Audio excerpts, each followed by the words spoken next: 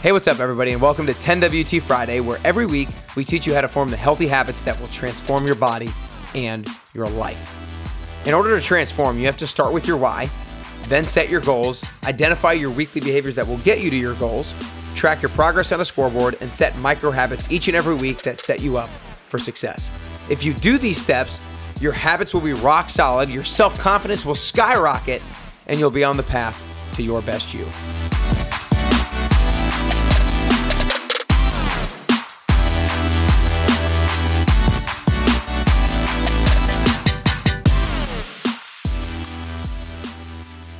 Every week, we help health-conscious people like yourself optimize their potential. I'm your host, Nick Carrier, and today I'm really excited to talk about part 2 of the 6 rules to healthy eating. Last week, we talked about the first 3 rules, so if you have not listened to that episode, make sure you go back and listen to it. And today, we're going to talk about the next 3. And also, if you would rather, or not even rather, if you would additionally like to download my free PDF/ebook called The 6 Rules to Eating Healthy, then make sure you go to nickcarrier.com right now and you can download it for free. And you can get this in text, written out, and we talk about what the rule is, why it's important, and then how to actually apply it practically. We talk about what it is, why, what to eat, and what not to eat. So let's go ahead and get going with rule number 4. Rule number 4 is eat high quality protein because where it comes from matters. I think this is, of all the macronutrients, carbohydrates, fats, and protein is one of those things that people often just focus on quantity rather than just quality. They focus on the quantity of grams of protein that they're getting rather than actually where the protein is coming from. And so we want to talk about where it's coming from and why it's so important. But before I kind of dive into that, let's talk about what is protein in the first place. Protein is found throughout your body in almost everything, in your muscles, in your bone, in your skins, hair, and virtually every other body part or tissue. It literally makes up enzymes that power many chemical reactions and the hemoglobin that carries oxygen in your blood. And also the building blocks of protein are your amino acids. They're essential part of our human body and our makeup. So it's why is protein so important? Amino acids, like I said, are literally the building blocks of all those things: bones, muscles, cartilage, skin. In order to sustain those things across time, we need protein. That's why so many people talk about the importance of protein as you get older. If you get older and you're not getting adequate sources of protein, your muscles are already struggling to stay at the same size as they're at as you get older. But if you get not adequate amounts of protein, your muscles will slowly fade away. Next, your body uses amino acids to build and repair those structures that I talked about, muscles, bones, etc. And so it's really important that when you break down your muscles and when your bones naturally break down over time, that you have amino acids to help repair those things. Another reason why protein is so important is because our skeletal muscle mass, which is made up of protein, is a huge determinant in longevity. It's a huge determinant in your overall metabolic health. It's one of those things where the more muscle mass you have, the more cells you're going to have. Therefore, the more mitochondria you're going to have. Therefore, when you eat, the more mitochondria you have to use that food as energy. And so your overall metabolism is going to be much faster with the more muscle that you have. That's why, generally speaking, men have a faster metabolism than women because they have more muscle mass. They have more cells to use food as energy. So in order to build muscle mass, you need protein. Protein builds muscle mass, which helps maintain metabolic health and helps optimize metabolic health. And one of the last reasons why protein is so important is because it helps you keep full. It literally sparks the hormone of leptin, which is your satiety hormone. There's this release of leptin from our stomach up to our brain that tells us we're full. And protein is one of the biggest macronutrients that sparks the movement of the hormone leptin from our stomach to our brain, telling us we're full. So super key because it's building blocks, metabolic health, and provides us with that sense of fullness and satiety. Next, we're talking about what kind of protein is really important. You see, not all protein is created equal. There are 9 essential amino acids, meaning that we can only get them from food. Our body doesn't make them ourselves.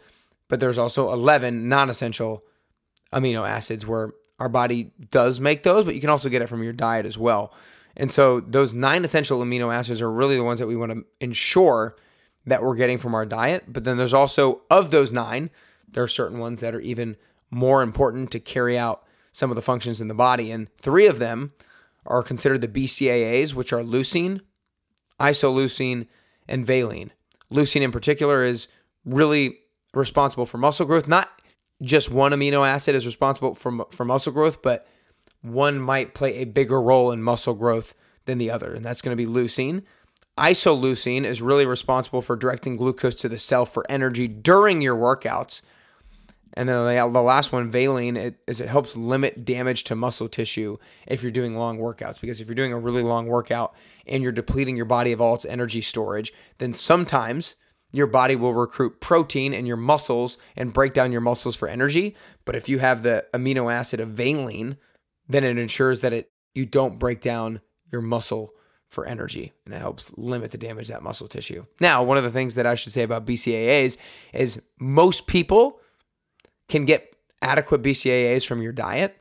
BCAAs are one of the most common. BCAAs stand for branch chain amino acids, and it's a popular supplement that a lot of people take nowadays, but a lot of people take it when they don't really need it. Really only people who are working out a ton, maybe professional athletes or bodybuilders, are going to be people who need BCAAs, unless you're just not eating them at all from your diet. But again, the BCAAs are responsible for muscle growth, but you can get that adequate from your diet.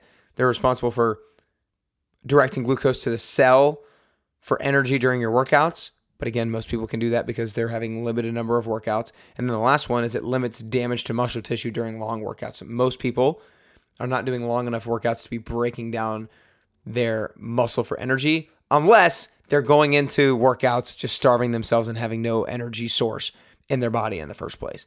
And so you probably don't need a BCAA supplement unless you're a professional athlete, a bodybuilder, or you're just not doing a good job of getting BCAAs in your diet. But we'll talk about how to do that coming up here shortly. And another really important amino acid is something called tryptophan.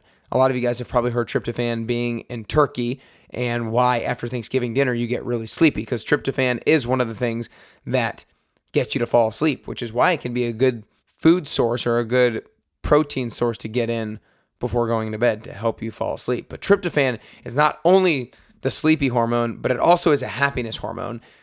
So it helps to produce that sense of happiness in your brain. Now let's get into the practicality of it. What should you be eating protein-wise? Wild-caught salmon, mackerel, sardines, herring, some great fish sources right there. Grass-fed beef, poultry, pasture-raised chicken and eggs, pasture-raised pork with no nitrates or nitrites. And then from the plant sources point of view, walnuts, pecans, almonds, cashews, pistachios, and you can have the nut butters of those things as well. Flax seeds, chia seeds, pumpkin seeds, black beans, chickpeas, quinoa, oats, lentils. Those are some of my favorite, and almost every single one of those I have on a weekly basis. Things that you should not eat from a protein standpoint is you want to stay away from processed meats that contain nitrates and nitrites. So a lot of like hot dog or sausage links will be processed with nitrates and nitrites, and you want to make sure you don't have those. And you also want to stay away from feedlot beef and farm-raised fish.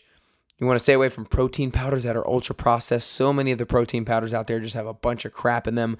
They're not going to be good for you. And a lot of things that advertise themselves as protein bars are super processed as well.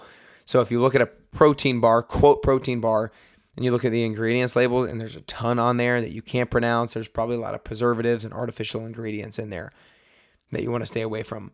That one was a long rule, but it was so important that you heard.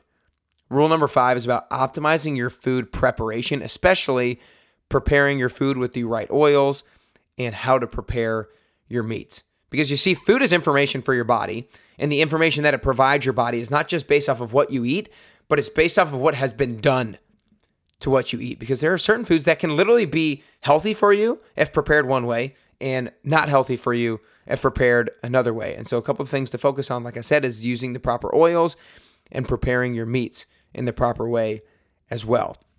When we talk about oils, we want to make sure that we select oils based off of their smoking point. So 3 different oils that I like to use for varying different things. One is olive oil, then coconut oil, and avocado oil.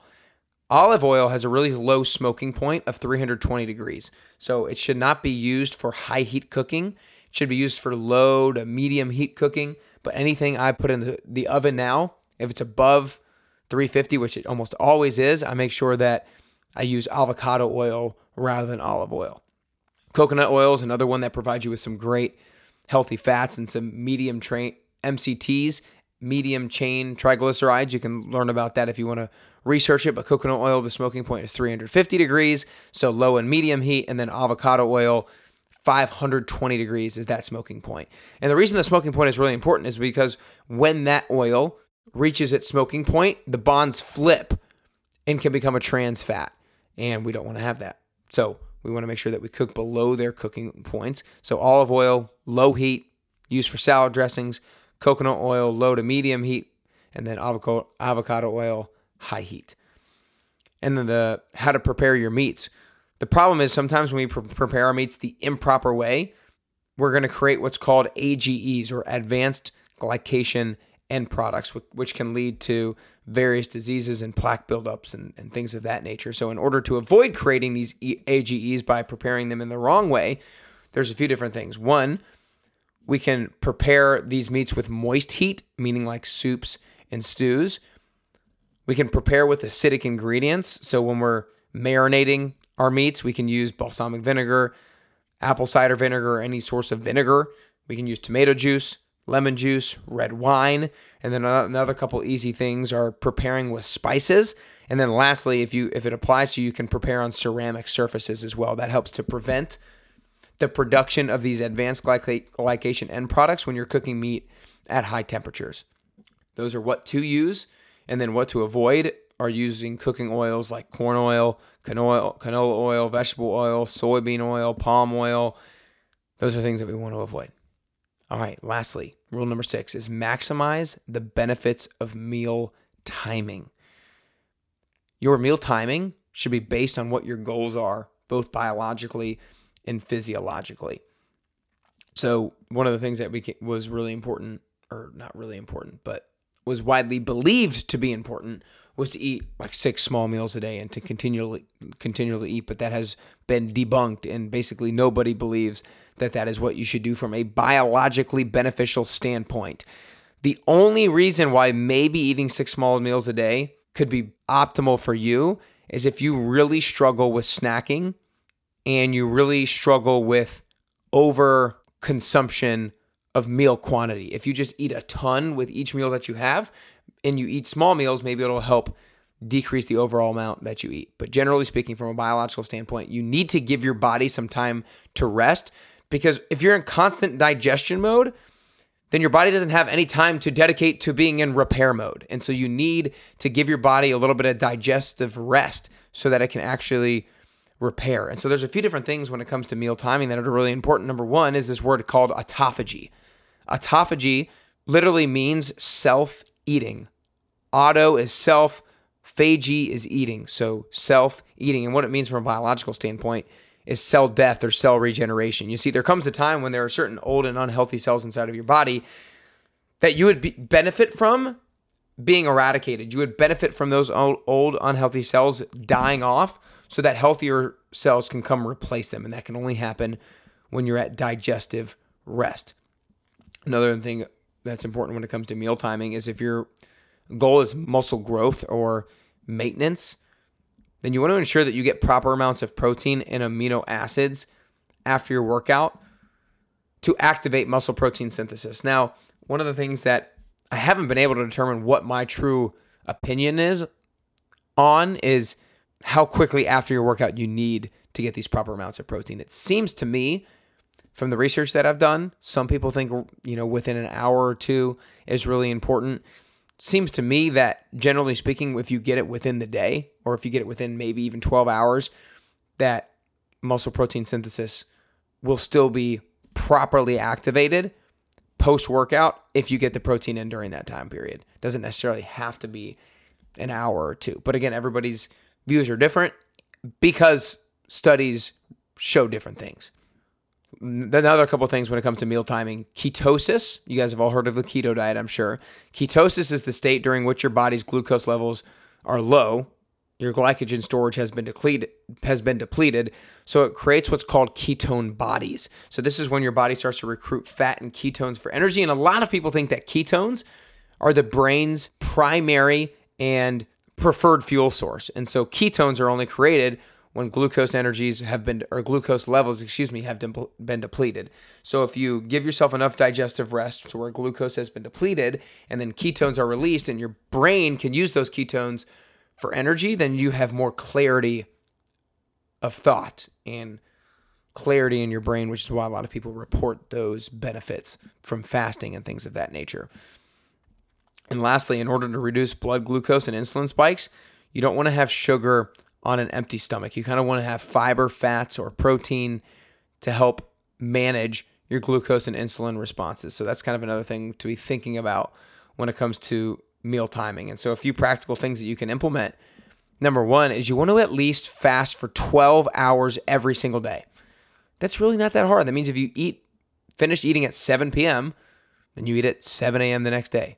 If you're a late eater and you finish at 8, then 8 a.m. That's not that hard at all. Everybody should be able to give themselves enough digestive rest for 12 hours every single night. And then if you're ready for it, depending on what your lifestyle is, depending on what your goals are, then I would try to increase that fasting from 12 hours to 14 to 16 hours, maybe 1 to 2 times a week to further give you the autophagy benefits of killing off some of those unhealthy cells and further benefits of being in a state of ketosis so you can burn fat for energy, and your body or your brain has the ability to use ketones, its preferred energy source, thought to be this preferred energy source by many. So I hope you guys enjoyed this episode. That was the second 3 rules of the 6 rules to eating healthy. This podcast episode is jam-packed. And more than anything, I want you to identify a few of the things that I talked about today to start implementing into your lifestyle. Because these 6 rules are like, if you're doing these 6 rules, you are in ideal health. You are optimizing your nutrition. Depending on where you're at, you don't need to do all 6. If you're just kind of way out in left field, not even close to optimizing your nutrition, pick one of these 6 rules to dial in on and focus on that for the next few weeks. And then maybe add another rule when you're ready. But I wanted to lay them out for you so you have a little bit more of a sense of what optimal nutrition looks like. And then again, make sure you go to nickcarrier.com to download the ebook called 6 Rules to Healthy Eating. But a quick overview one more time. Rule 1, eat the right carbs, making sure you get adequate amounts of fiber. Rule number 2, eat the right carbs, making sure you manage your glucose and insulin levels. Rule number 3 is eat high quality fats, making sure that you get the proper ratio of omega-6 to omega-3s. Rule number 4 was eat high quality protein because where it comes from matters. Rule number 5 is optimizing your food preparation, especially using the right oils and preparing your meats properly. And then rule number 6 was maximize the benefits of meal timing based on your goals. I hope you guys enjoyed this. Make sure you share it with a friend or family member who is looking to optimize their nutrition, who's looking to take their health and their fitness to the next level. All you have to do is to send them to nickcarrier.com/podcast. I hope these 6 rules, when you download it at nickcarrier.com, will help you get closer and closer to your health and fitness goals and ultimately help you get closer to your best you.